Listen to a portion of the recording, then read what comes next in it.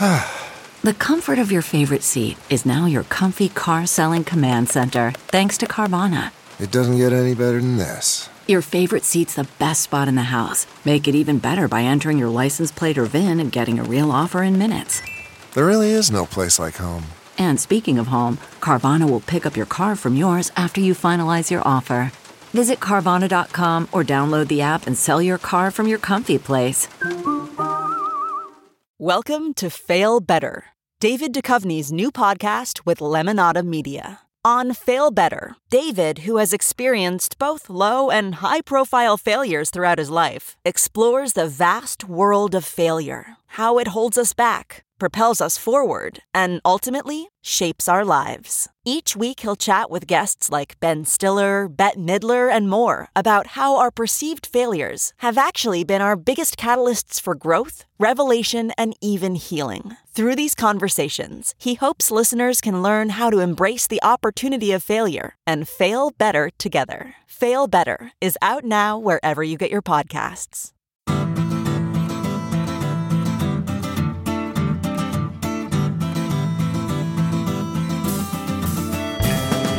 Welcome to the Sinica Podcast, a weekly discussion of current affairs in China, produced in partnership with SupChina. Subscribe to SupChina's daily, newly designed China Access newsletter to keep on top of all the latest news from China from hundreds of different news sources. Or check out all the original writing on our website at supchina.com. We've got reported stories, essays, and editorials, great explainers and trackers, regular columns, and, of course, a growing library of podcasts. We cover everything from China's fraught foreign relations to its ingenious entrepreneurs, from the ongoing repression of Uyghurs and other Muslim peoples in China's Xinjiang region to Beijing's ambitious plans to shift the Chinese economy onto a post-carbon footing. It's a feast of business, political, and cultural news about a nation that is reshaping the world. We cover China with neither fear nor favor.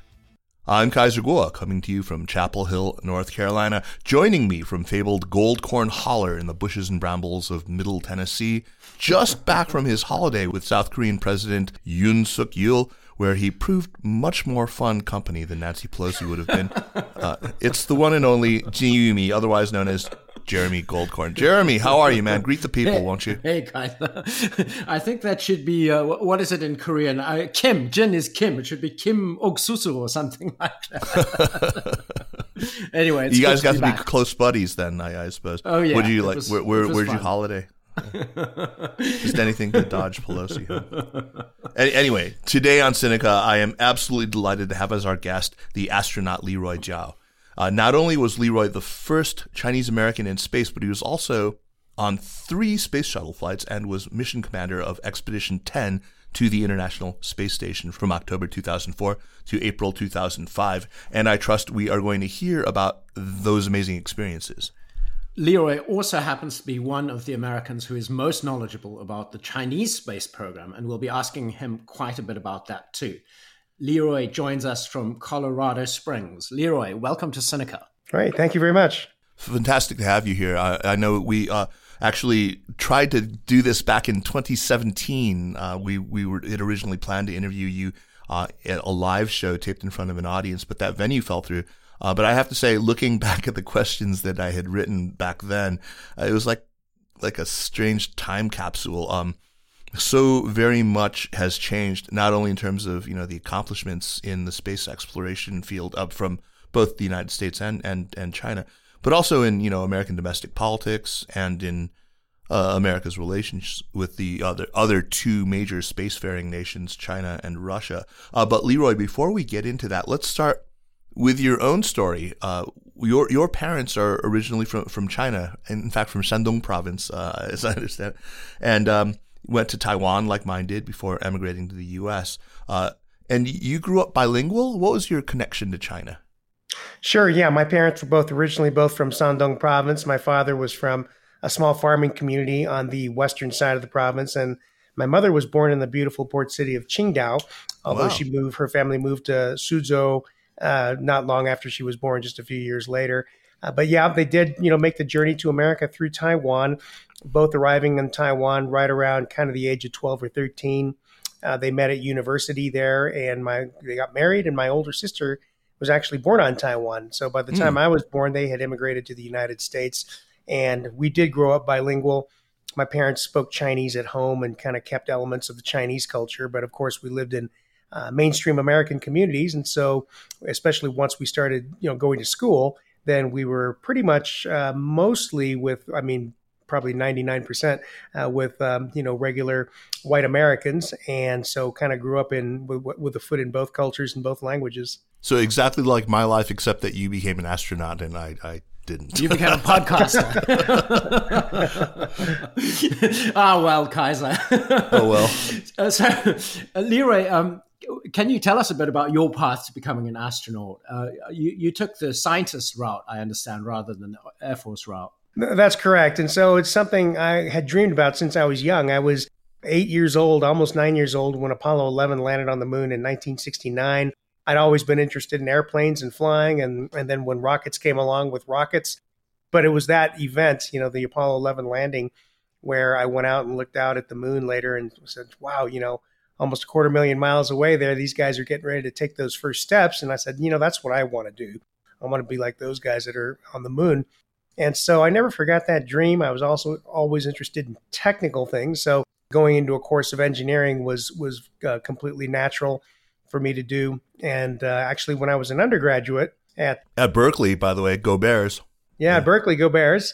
And I was thinking about, well, what do I want to do with my degrees? And I went back to my dream of trying to become an astronaut. And so, I actually did go over to the Air Force and joined Air Force ROTC. I was in there for a number of weeks, I think about 13 weeks or so. But then I took a medical exam, and unbeknownst to me at the time, the exam showed that my left eye was no longer perfect, so I wouldn't be a candidate to be an Air Force pilot. Therefore, I fortunately had not signed on the dotted line yet, committing myself to that. So I was able to get out of that. But also around that time, the shuttle program was starting to get going, and that opened up a lot of opportunities for civilian engineers and scientists. And so I decided that I would try to go that route. I'm just trying to figure out how it is that an ABC kid in America ended up with good vision at all by college. Yeah, you're right. Yeah. So, by the time I started taking flying lessons in graduate school, my left eye had gotten a little bit worse. And so I needed to actually get a pair of glasses to, technically be okay to get in an airplane. And even though I didn't need them to drive. But anyway, it worked out. And fortunately, the standards for mission specialist astronauts like I was are a little less stringent than those for pilot astronauts, the military test pilots. And so I was able to qualify for NASA. Fantastic. And so you ended up actually being on the 100th space shuttle flight in 2000 on the Discovery, isn't that right? That's correct. Yeah, my third shuttle mission, which was the second major assembly mission of the International Space Station program, turned out to be the 100th shuttle mission.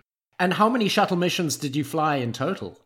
So in total, I flew 3 shuttle missions. My first mission was aboard Space Shuttle Columbia in 1994, and then Space Shuttle Endeavour in 1996, and finally Space Shuttle Discovery in 2000. How do the tragedies rock you personally? It must have just been really, could have been you.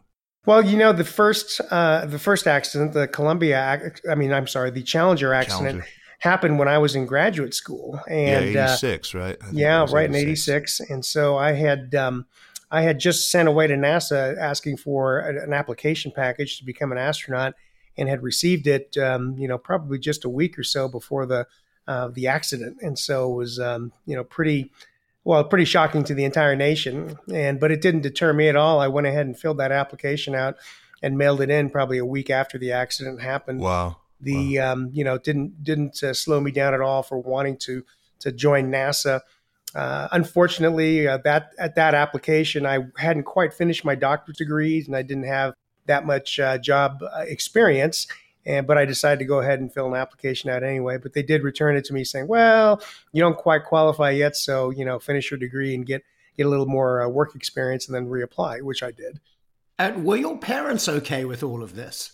They were, very, very Chinese, as you can imagine. That's why I'm asking.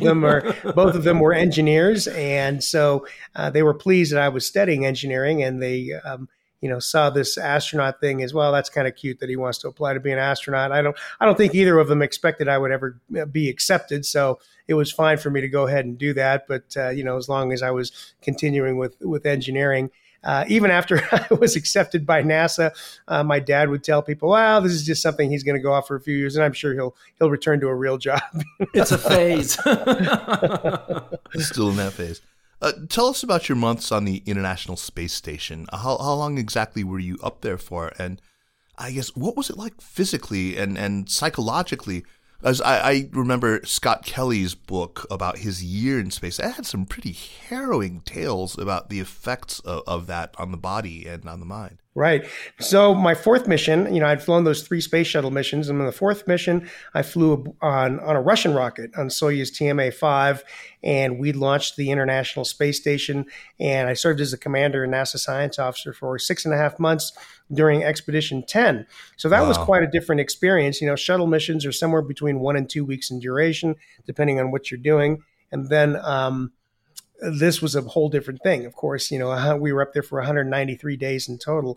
So we had a long time to think about it. The training flow was about 3.5 years, very involved. I spent half of that time roughly in Russia, in Star City outside of Moscow, because, of course, we had to move back and forth, both the Russian cosmonauts and the Americans. We had to learn each other's languages. We had to learn about each other's modules and mission controls, work with each other's mission control centers and all that. So we had to learn each other's languages, and pretty much to a fluent level, because we had to learn all these things. I had to function as a co-pilot, basically, of the Russian spacecraft going up and down. And, and so there's a lot of travel, a lot of commitment, but it was a very rewarding experience. I really I've always enjoyed international travel, but this was really kind of a deeper immersion, actually getting to live in another culture for extended periods of time. And then, getting to fly that mission, very, very different from a 2-week shuttle mission. But we had a long time to think about it and prepare ourselves for, this journey that was going to take us up there and leave us up there for over half a year. I did take a couple of days to think about it when the chief astronaut first approached me about flying a station mission. It's not for everyone, living half a year or more in a series of tin cans, basically. Mm-hmm. But, I did decide to accept that challenge of the training, the 3.5 years of training and getting to go have that experience aboard the ISS. And I'm glad I did. The physical effects you mentioned, even on short shuttle missions, you get affected by going up and coming back. The long flight, you basically have similar symptoms, but they're a little more intense, because you've been up there for so long. And it takes a little longer for them to go away. But basically, what you notice physically, the first time you go into space, or anytime you go into space, is right at main engine cutoff, when you're weightless, you get very dizzy. And that's because your balance system, the little stones in your otoliths are jostling around, telling your brain that you're rotating in 3 axes, but your eyes tell you you're not, right? So that disparity causes you to get very dizzy, and that can make you feel nauseous, of course, and disoriented and things like that. You feel very full-headed because there's no longer gravity pulling all the blood and fluids down into your lower extremities, so they come up into your chest. And, people, if you look at astronauts, the first few days they're in space, they're really puffy. Their faces are really puff out from that extra pressure. It feels like you're standing on your head or laying on heads down on an incline. And in fact, over the first couple of days of spaceflight, your body will basically eliminate around 2 liters of water. So just imagine one of those big soda bottles. That's how much less water on average your body is carrying while it's up in space. Wow. So when you come back down, you've got to kind of reverse all that. Your brain has forgotten over the course of the first day or two. Your brain forgets, just ignores those signals coming from your inner ear. But when you come back, you start picking up those senses again, and then your brain has already forgotten what to do. Even after a short shuttle mission, your brain's forgotten what to do with those signals. And so you feel dizzy again when you come back into gravity. You can feel nauseous. It's hard to get up and walk a straight line, but again, it kind of goes away after a couple of days, more or less. After a long flight, it takes more like, we took a week, which is very quick. It usually takes most crews 2 or 3 weeks or even 4 weeks for you to start feeling normal again. Wow. But it's, so it takes a toll on the body for sure. There are other things that happen to you in space. Of course, you're exposed to higher levels of radiation because we don't have the protective effects of the atmosphere in low Earth orbit. We still have the Van Allen belts are above us, the radiation belts, but we don't have the benefit of our air, basically, kind of attenuating the radiation from the sun and the galactic cosmic radiation that's, everywhere in the universe. So that's, kind of has implications possibly for long-term health. There's subtle changes to the immune system. Your red cell count goes down, your white cell count goes up. We don't really know exactly why. And you may have seen in the news in the last 15-ish years, we started noticing astronauts coming back. In fact, over 70% of astronauts coming back from these long missions with changes in their vision and sometimes, in some cases, permanent eye damage. Wow. We really have some ideas what it could be, but even after all these years, we don't have that, smoking gun, if you will, and we don't know why it affects some people. It doesn't affect other people. To date, I don't believe any women have been affected, but that may simply be that we haven't flown enough women on these long flights for it to manifest itself. But right. This is just kind of a few examples of some of the medical challenges, the biomedical challenges of long duration space flight. And we really don't know what's going to happen if and when we do send a crew to Mars. Yeah, that's what I was thinking. Because now you're flying beyond the protective magnetic fields, the radiation belts. And so now you're going to be exposed to a lot more radiation. And, it's this is exploration. It's not without risk. That's why it's only for the brave. So this being a show about China, let's move there now, Leroy. You were the first American, as I understand it, to be allowed to enter the Taikonaut Center of China in 2006, and you've been back several times. What exactly is the Taikonaut Center, and what can you tell us about it? Right. So the Astronaut Center of China is located Astronaut in Beijing. Center, is that what we should call it? It's called the ACC, Astronaut Center of China. It's located kind of on the outskirts of Beijing, and it's basically the functional equivalent of Star City in Russia or the Johnson Space Center in Houston. Mm-hmm. That's basically the headquarters of astronauts and human space flight. And yeah, I was the first American to be allowed in 2006, and it was really fabulous to go in there and get to meet Yang Liwei, the first Chinese national astronaut, and wow. and the crew of the second mission as well. And we spent some time together, and I got to discuss a little bit about what their missions were like and what my missions were like. And then subsequently, over the next several years, I went back several more times, as a matter of fact. But that was back when China was extremely interested. I mean, were just starting to fly their own astronauts into space, and they were extremely interested in working together on the International Space Station, joining the ISS program. There was a lot of, not just in space exploration, but in all areas, there was a big push for international collaboration. So it was a time of great hope, and great anticipation, which unfortunately didn't stand the test of time. We are where we are nowadays, politically, and including in the space program. Some years ago, my contacts in the space business over there, they started, kind of not really responding that much, or even not responding at all to any emails or things like that I would send over. And I think that's because of the policies changed, when Xi Jinping took over and, became very nationalistic about everything they're doing, especially space exploration. I think Xi sees that as all countries do, as kind of something to be proud of, showing their nation's technical prowess and things like that. So unfortunately, I don't know that I would be allowed back over to the Astronaut Center of China these days. They're very much going it alone. They've got their space station well underway, almost completed with construction. Looks like they'll probably get that done the next year or two. And so we're kind of unfortunately separating, and not separating. We're never working together. But I during those early years, I really was advocating for working with China, using our model of working with the Russians as a way forward that we could also pursue with China. Exactly. So you're somebody who has collaborated closely with both the Russians and Chinese. Obviously, this year has been really, really rough for somebody with fond memories, presumably, of both. These days, cooperation with China, let alone Russia, is just like this distant memory, right? But let's stick with that happier time for just a bit here. Back, before the Wolf Amendment, before the Cox Report, before the whole kerfuffle over the Hughes and Loral satellite launches. What for you was the sort of the peak of collaboration between China and the United States? The peak before everything kind of went sour. Informally, I began talking to the Chinese about possibly working together. I'd gotten to know some people who were fairly senior in their human spaceflight program. And, the response back was positive. They were interested in working together. There was great optimism. In 2008, 2009, I was on a White House appointed committee called the Review of U.S. Human Spaceflight Plans Committee. And President Obama had just been inaugurated. And his pick for NASA Administrator, Charlie Bolden, he and Charlie were both big advocates of international collaboration, especially trying to open things up with countries like China. And so that was a great time. There was great potential. We had a NASA Administrator and a president who was very much in favor of doing more with China. And so if it was going to get done, that would be the time. And my work on that committee, I put forward those ideas to the rest of the committee members.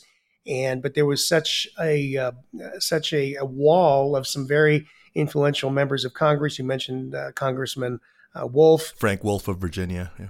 And there are a few others also that are still in the Congress and who are just as anti working with Chinese on anything as you can be.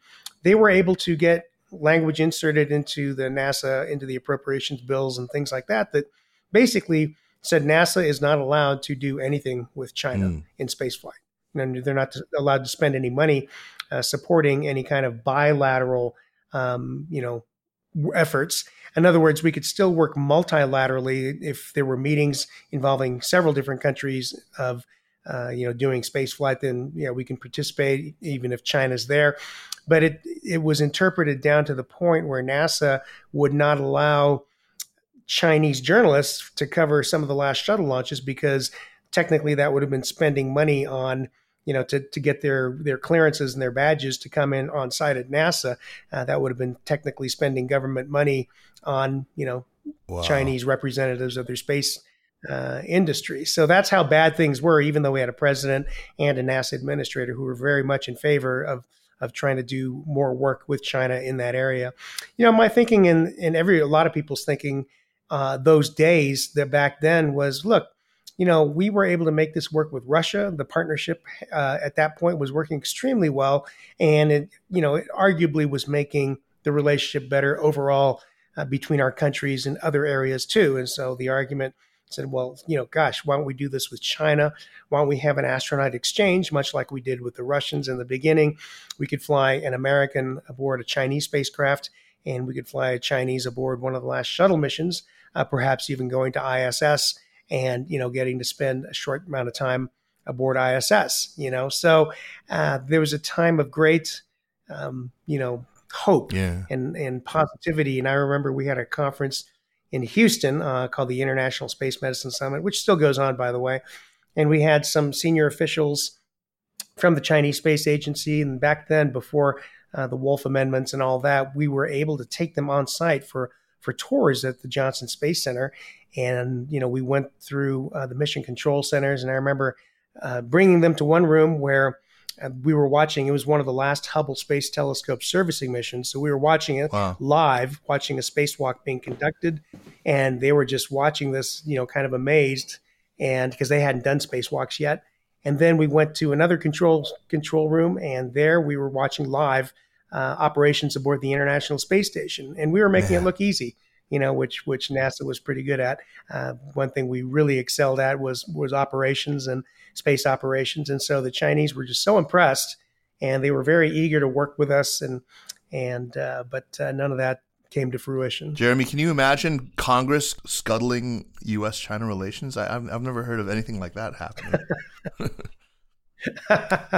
Leroy, can you talk a little bit about what led up to that? Because if I'm not mistaken, the Wolf Amendment was signed. So that was Congress banning NASA from cooperating with China. That was in 2011, which seems like prehistory. I mean, Xi Jinping wasn't even in power. What caused the hostility to China in the area of space at that time? there was a deep suspicion of, trying to gather intelligence and secrets. And of course, those things go on. Of course, China was trying to spy on the U.S. I don't know how successful they were, just like Russia was continuing to try to spy on the U.S., just like we try to spy on both of those countries. And everybody who can is trying to spy on each other, right? So that's no secret. That's should come as no surprise. Why particularly China? Well, I'm sure China was maybe being more aggressive about it, trying to catch up technically. But my point with space cooperation, civil space cooperation, is like, look, we've been working with the Russians since the early mid 90s. And, I'm sure they have been trying to get more understanding of things that we're doing. But to my knowledge, there's been no improper technical transfer in either direction. And so the controls in place are working. And so why couldn't we use the same controls with China if we would decide to work together in civil space? And plus, I said there's nothing classified that we're doing at NASA. NASA is a civil space agency. The only thing practical that the Chinese might learn from working with us is how to smoothly run a space station. We don't work on guidance systems. The companies that build the missiles, Lockheed Martin, Boeing, they're the ones that work on guidance systems. They're the ones that work on advanced propulsion, and so there's really nothing that they could really steal from NASA working with us on ISS. But I think, the Congress, the members of Congress who were so against doing anything with China, saw China as the next big threat. And admittedly, of course, they are definitely a threat to the U.S., just like Russia is a threat, but China is probably a bigger threat because, frankly, they have more capability, So their military is on the way up, and Russia's military, as we've seen their performance in the Ukraine, very clearly on the way down. So, I understand those concerns, but at the same time, my position was and still is that, hey, we could still work together and put safeguards in place so we don't have improper tech transfer. But of course, these days, I don't think China's interested in doing it anyway. Yeah, true. Jeremy, I don't know if you remember, but Frank Wolf from Virginia, he was actually the same congressman who basically forced the State Department to cancel procurement of Lenovo computers. I think they were just ThinkPads, it was like only a couple of years after, Lenovo had acquired the IBM PC division. But yeah, anyway, that was Wolf. Meanwhile, Leroy, in the time since we were last planning on speaking, since 2017, China has made really significant advances in its space program and has gotten, even more ambitious, if I'm not mistaken. What would you list as the most important accomplishments of recent years in the Chinese space program? And what among the things that China has planned for the next decade or so do you think are the most exciting or the most scientifically significant? Sure. Since those days, China really has made great strides. I mean, I talked a bit about their space station, and so they just added a new module onto that station just a week or so ago. They've got one more module they're going to add. And so really what they've created is kind of a small, medium-sized space station, much, much smaller than the ISS. But there's an argument to be made that actually is a better operating size. In other words, you've got this complex. It's not so big and so complicated that you've got to do all this maintenance work, which we have to do on ISS, but you've got a smaller lab that doesn't take as much maintenance work. So arguably, maybe you can spend a greater percentage of your time up there doing scientific research, right? And so they've got that going. They've conducted several spacewalks to work on building the complex out. So they've got that capability. That seems to be working well for them. They've invited other countries. In fact, pretty much all of the partners on the International Space Station have been invited, and the Europeans and the some other partners have been talking to China about cooperating together. Some of the European astronauts have gone over and done some training with the Chinese astronauts over the last several years. So they are really working hard to take the baton, if you will, when we decommission ISS in around 2030. They've also made great strides in other areas too. They put a rover on the far side of the moon for the very first time, and they put a relay satellite at what's called the second Lagrange point with the Earth and the Sun, which is beyond the moon and beyond the Earth and the moon by quite some distance. But anyway, they have a satellite there in what's called a halo orbit around this point where the gravitational forces balance out, so it doesn't take much fuel to stay there. and they relay signals from this rover, on the far side, because there's no line of sight on the far side of the moon back to the Earth. And so it's being able to relay signals back of its observations and photographs, videos. So they've shown a very high degree of sophistication in both their human spaceflight programs and their unmanned space programs too. The exciting things to look forward to, of course, they're going to have they've got their own Mars rover going on up there too. Yeah, Zhurong, yeah. I don't think it's as sophisticated as Curiosity and Perseverance, but still quite a good accomplishment. And their first rover, and it's working. They are planning, of course, it's no secret, they're planning to send humans to the moon. They haven't nailed down a definite time yet, but they say in the 2030s they plan to land their own astronauts on the moon. So they are, they're in it for the long haul, the long game. Not surprisingly, culturally, that makes sense. And I think we're going to see them continue to make the steady progress. One of the projects that I'm curious about is Xuntian. They had launched this space telescope, or they had plans for a very large space telescope. It's supposed to be like 300 times larger in coverage than the Hubble. But of course, like the rest of America, I've been devouring, the images from the Webb Space Telescope. Oh yes, right. Is this still something that's planned? And is Xuntian something comparable to Webb, or is Webb way out ahead? I don't know too much about the telescope. I don't know too much about their telescope. Unfortunately, I haven't read too much about it. I don't expect it would be as sophisticated as the Webb. The Webb is just crazy, yeah. Leaps and bounds ahead of Hubble, and it's out there at Lagrange point L2 as well. It features a cryo-cooled mirror, and why it's important.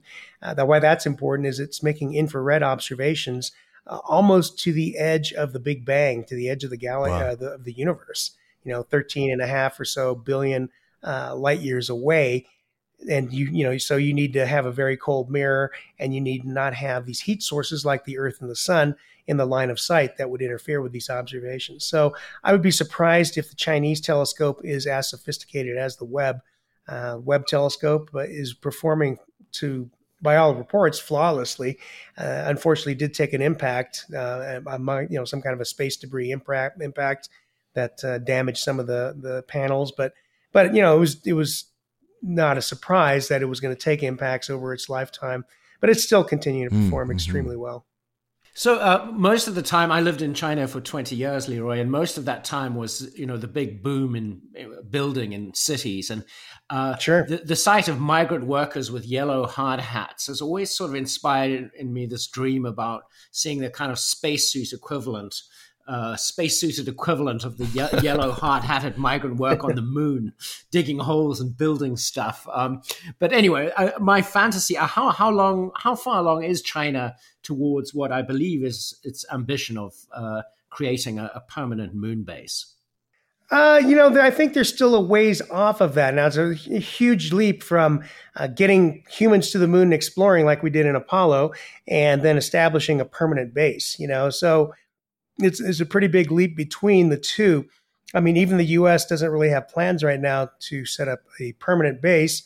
We talk about setting up a tended base, perhaps using the Gateway as a jumping off point and a relay point, if you will, in orbit around the moon, and then going down to the surface to perhaps for lack of a better analogy, like a summer home, go down there and activate it, and then do your operations, and then come back. Camping on the moon.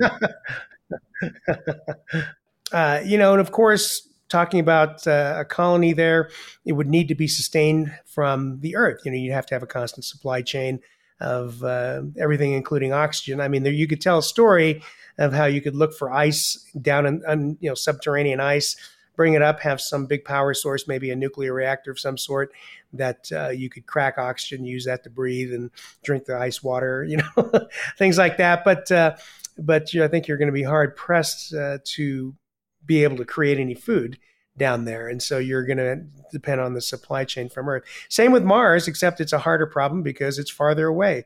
You could tell a story how you're going to, build a colony on Mars. It's one thing to explore it, but to build a colony, of course, Elon Musk, I've done a little work for SpaceX over the years and got to meet him a couple of times, not recently, but over the years. And he has these what sound like pretty outlandish plans, but as Tesla and SpaceX are any barometers, don't count him out. He's done a lot of things the experts all said couldn't be done.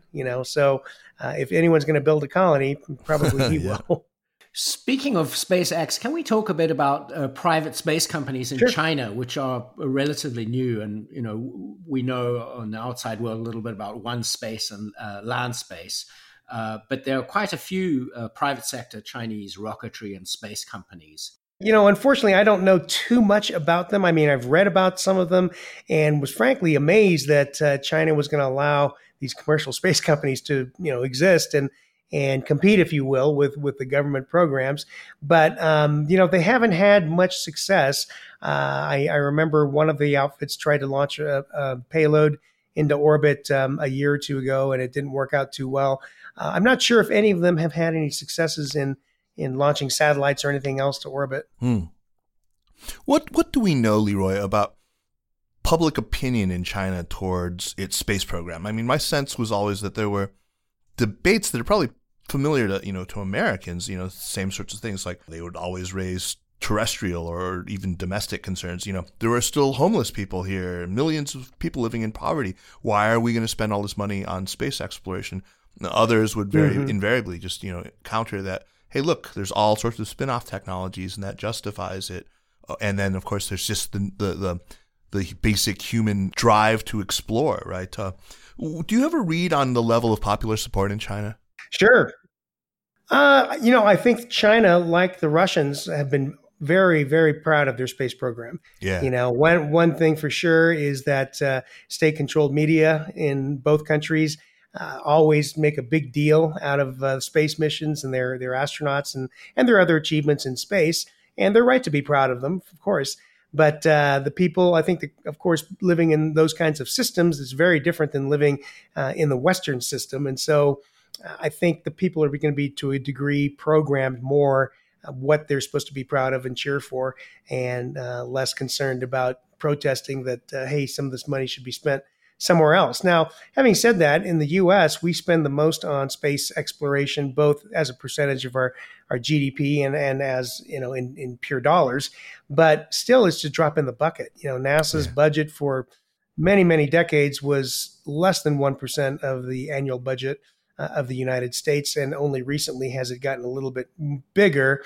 Not enough really to do these moon programs that we're supposed to be doing, so that's a whole nother topic. But it looks like we are on the verge of perhaps having the first launch of the Space Launch System rocket, the new rocket with an Orion spacecraft on top.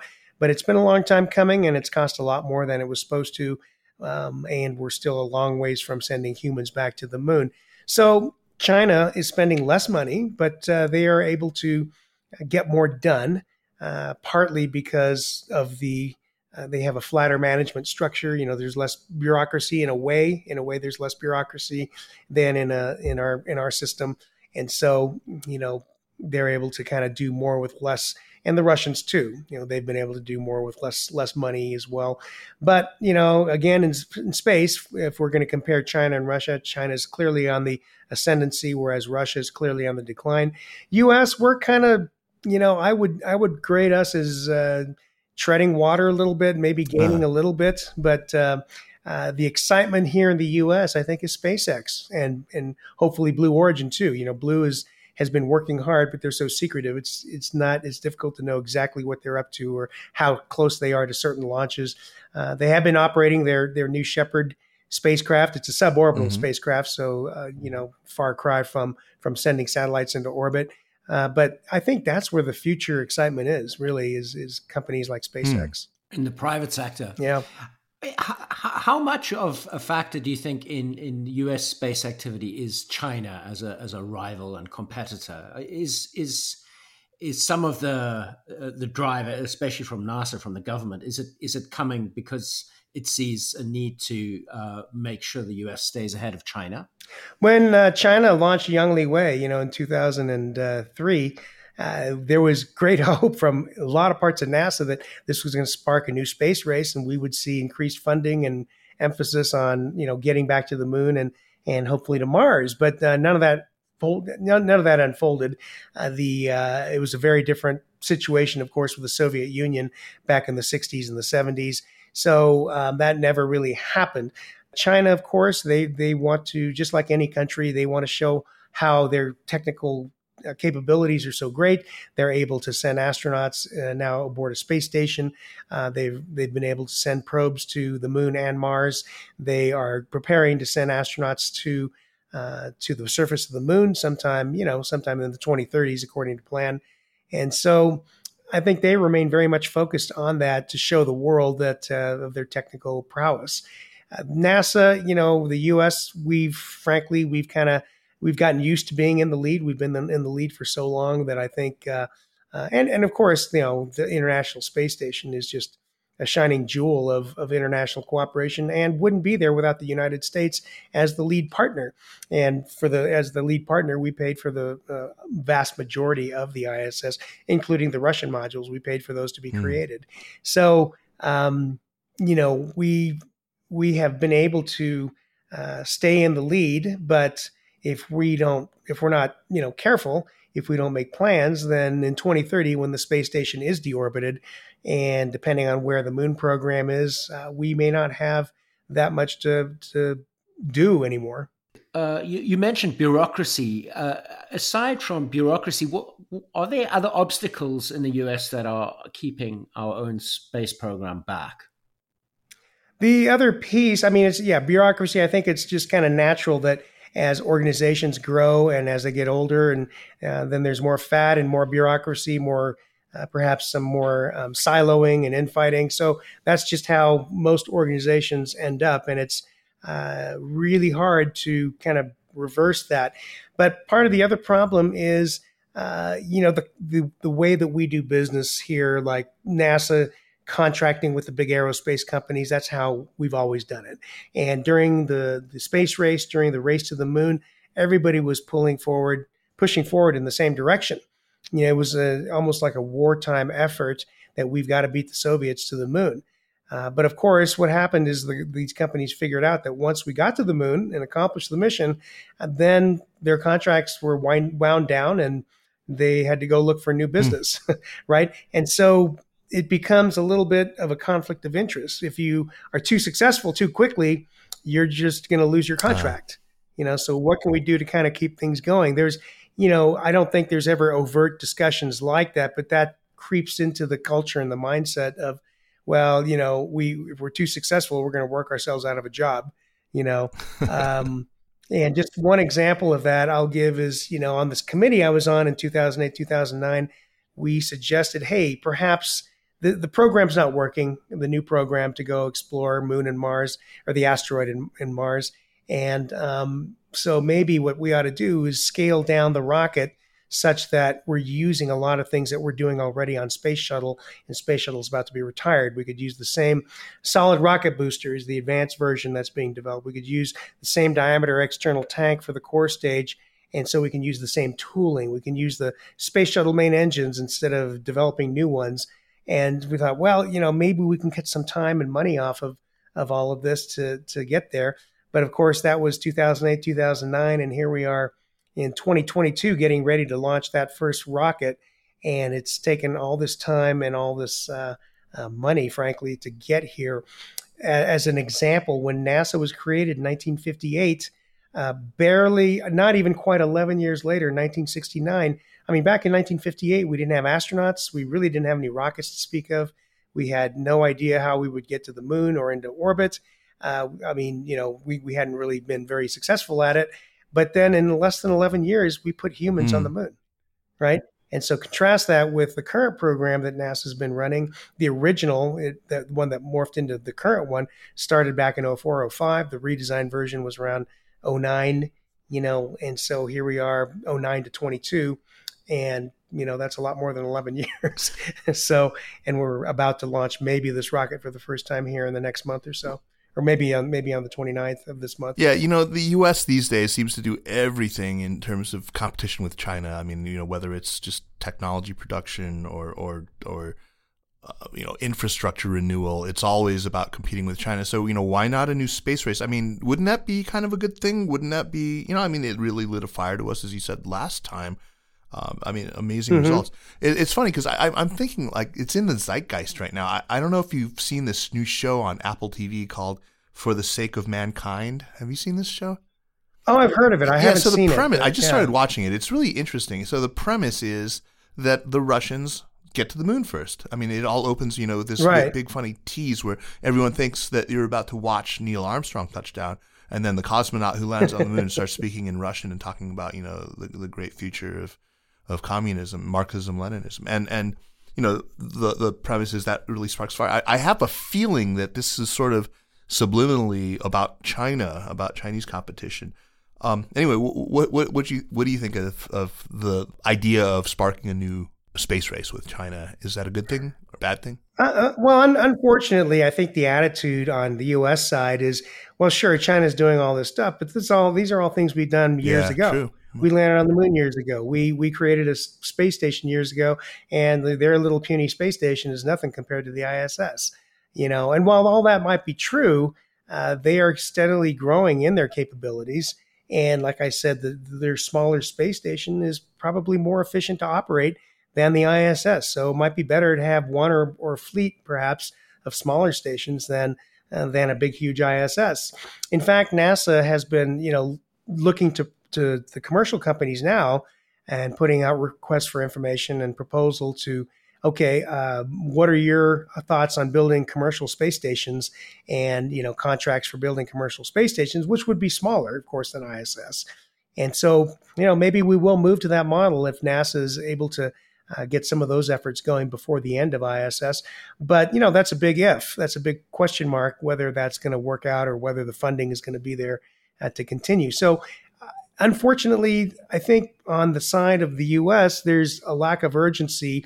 We still feel like the political leaders and probably the public they're kind of in that mode of, well, China's, they're doing these things, but they're all stuff we've done before.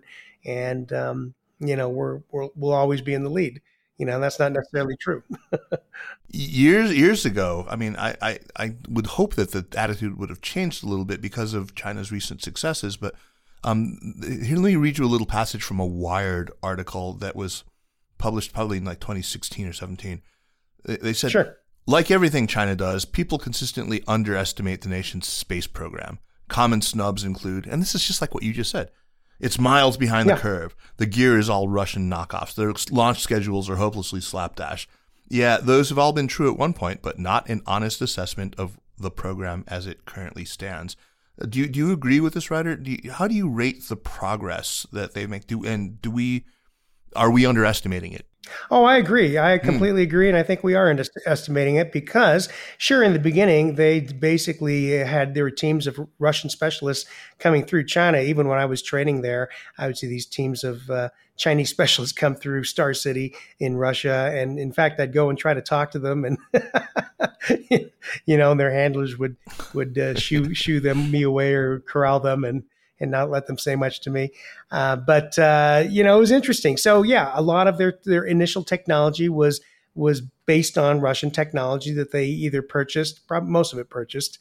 But their spacesuits, for example, they are modified versions of the Russian spacesuit. But on the very first spacewalk that the Chinese conducted, the spacesuit that went out was Chinese. But then the second astronaut stayed in the airlock wearing a Russian suit plugged into the same panel.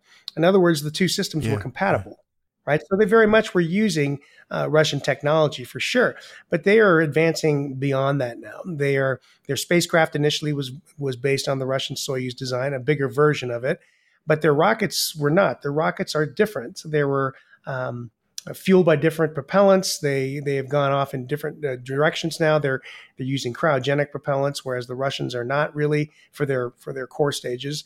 And so the Chinese are, of course, building their own stuff now, and I would expect them to continue doing so in the future.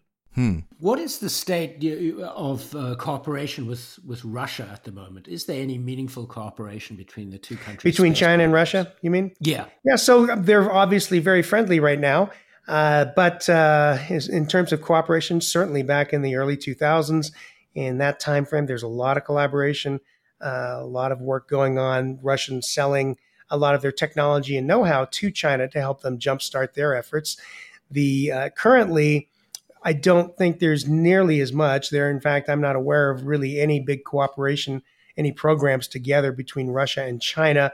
And so when Russia was threatening to pull out of the ISS, one place people thought, well, some lay people thought were, well, the Russians are just going to go work with China on their station. But frankly, I don't think that's going to happen because China at this point, it's their stations, their program. They're certainly not going to accept Russia as an equal partner. And so Russia would have to be a junior partner. And I don't think the Russians would be willing to be put in that position.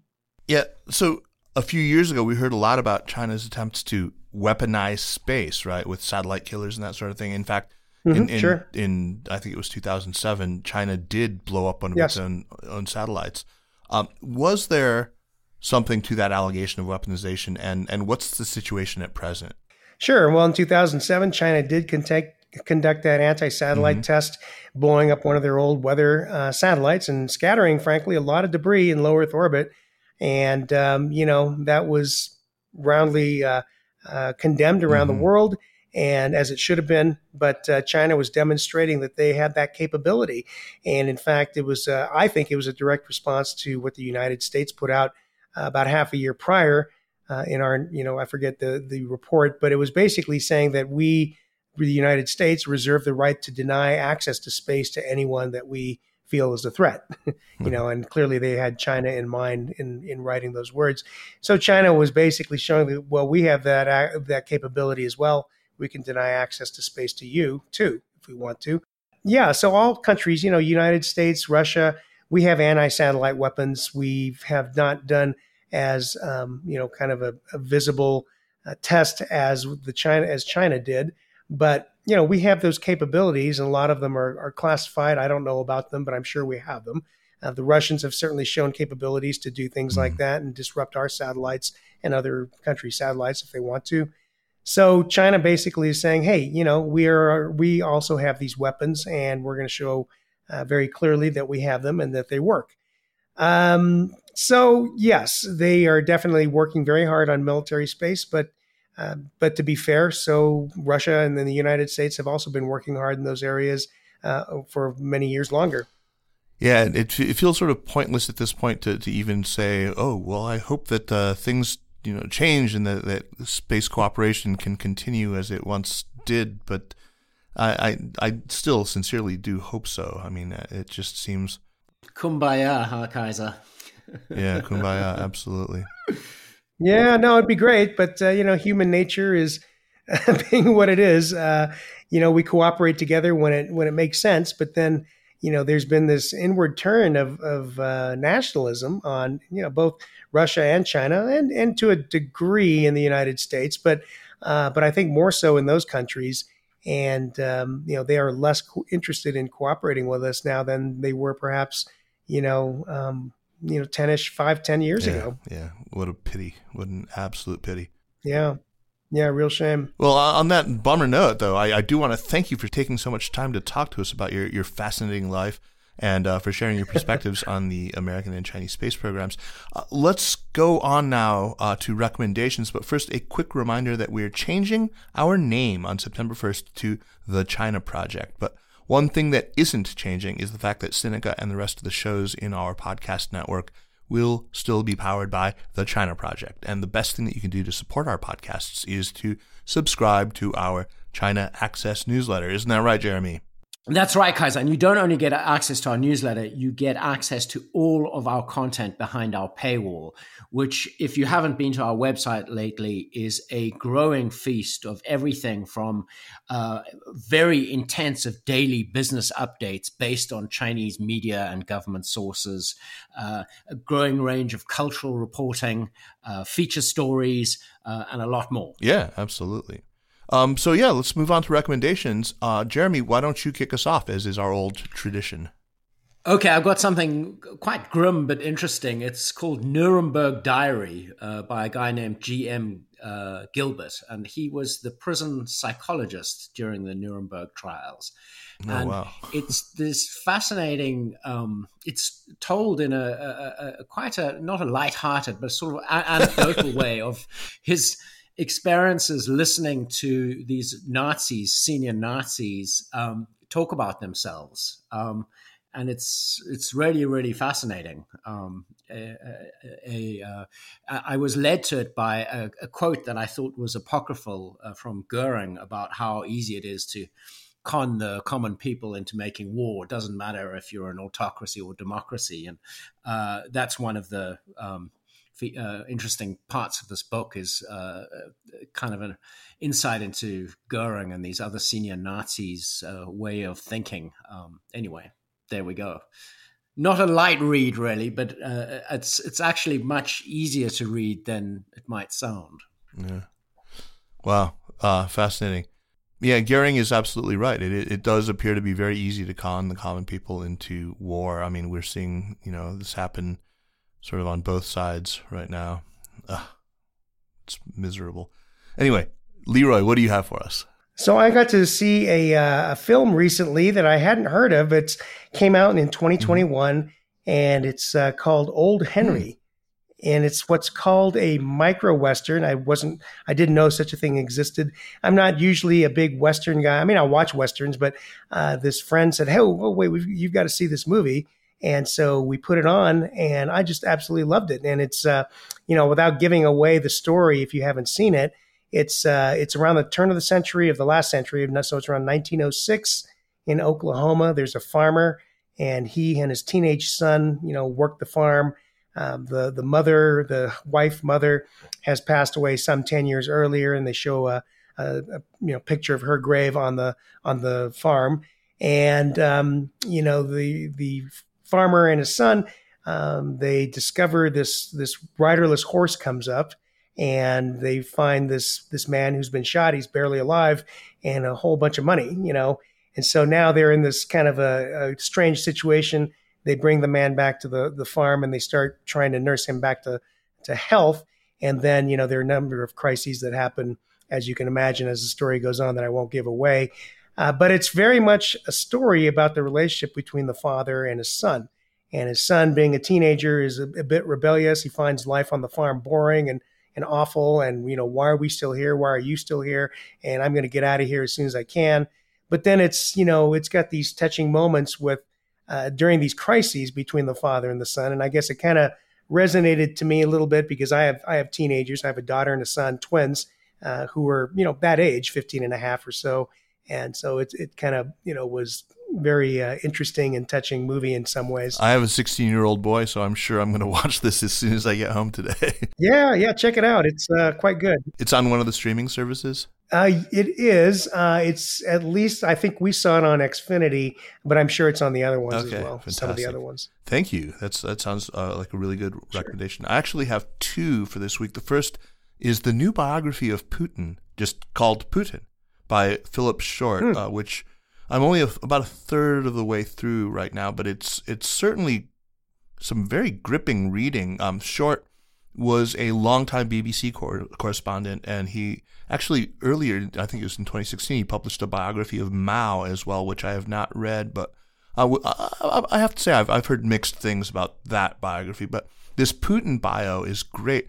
It sets the tone pretty early on, right away. I mean, the intro just takes us into that whole story about Putin's succession to Yeltsin, which I've heard many, many times, and which I thought had been sort of closed. It was like settled, despite it being so like crazily conspiratorial and far-fetched. This idea that Putin had staged these bombings in Russian cities, killing Russian citizens. And blaming it on Chechen rebels as part of this, false flag operation. But his take is that no, that wasn't in fact what happened. That it actually was Chechen bombings, and this is by no means an apology for Putin so far. I mean, it paints him as a pretty unappealing character in many, many, many ways. But it's great. The research so far is super impressive, and Short writes extraordinarily well. So I highly recommend it so far. And I'll report back when I've finished it and tell you how I feel about it. My second recommendation for this week is an article. It's actually a pre-article, kind of a preview of a forthcoming paper about the Cyberspace Administration of China, CAC, written by Jamie Horsley, who's a great scholar. It looks at this strange, hybrid, undefined, but undeniably powerful agency in the Chinese Communist Party. It actually has sort of one foot in the administrative state and then another squarely, in the party itself. It's really eye-opening, and it's really important for anyone who wants to understand governance in Xi's China today to understand this. Jeremy and I have both had dealings with the Cyberspace Administration of China, so we know how important they can be. Anyway, I reached out to Jamie. But they weren't actually. What I think is so interesting about the article, I mean, the cyberspace, it wasn't as important as it is now. It's now this extremely powerful It's become organization, super powerful, yeah. It wasn't, its predecessors weren't. Anyway, fascinating article. Yeah, so I've actually reached out to Jamie, and I just wrote to her just before we started recording just now. Let's see about getting her on Sinica to discuss, so fingers crossed. Anyway, thank you so much, Leroy. What a fascinating conversation. Yeah, pleasure. What a great time talking to you. And we look forward to having you back on the show because there's just lots more to talk about. So I hope you're amenable to that. All right. Thank you, guys. It's been a pleasure. Yeah. And Jeremy, as always, what a pleasure. Thank you, Leroy. Thanks, Kaiser. The Sinica podcast is powered by SupChina and is a proud part of the Sinica Network. Our show is produced and edited by me, Kaiser Kuo. We would be delighted if you would drop us an email at sinica@supchina.com or just give us a rating and a review on Apple Podcasts, as this really does help people discover the show. Meanwhile, follow us on Twitter or on Facebook at SupChina News, and be sure to check out all the shows in the Sinica Network. Thanks for listening, and we'll see you next week. Take care.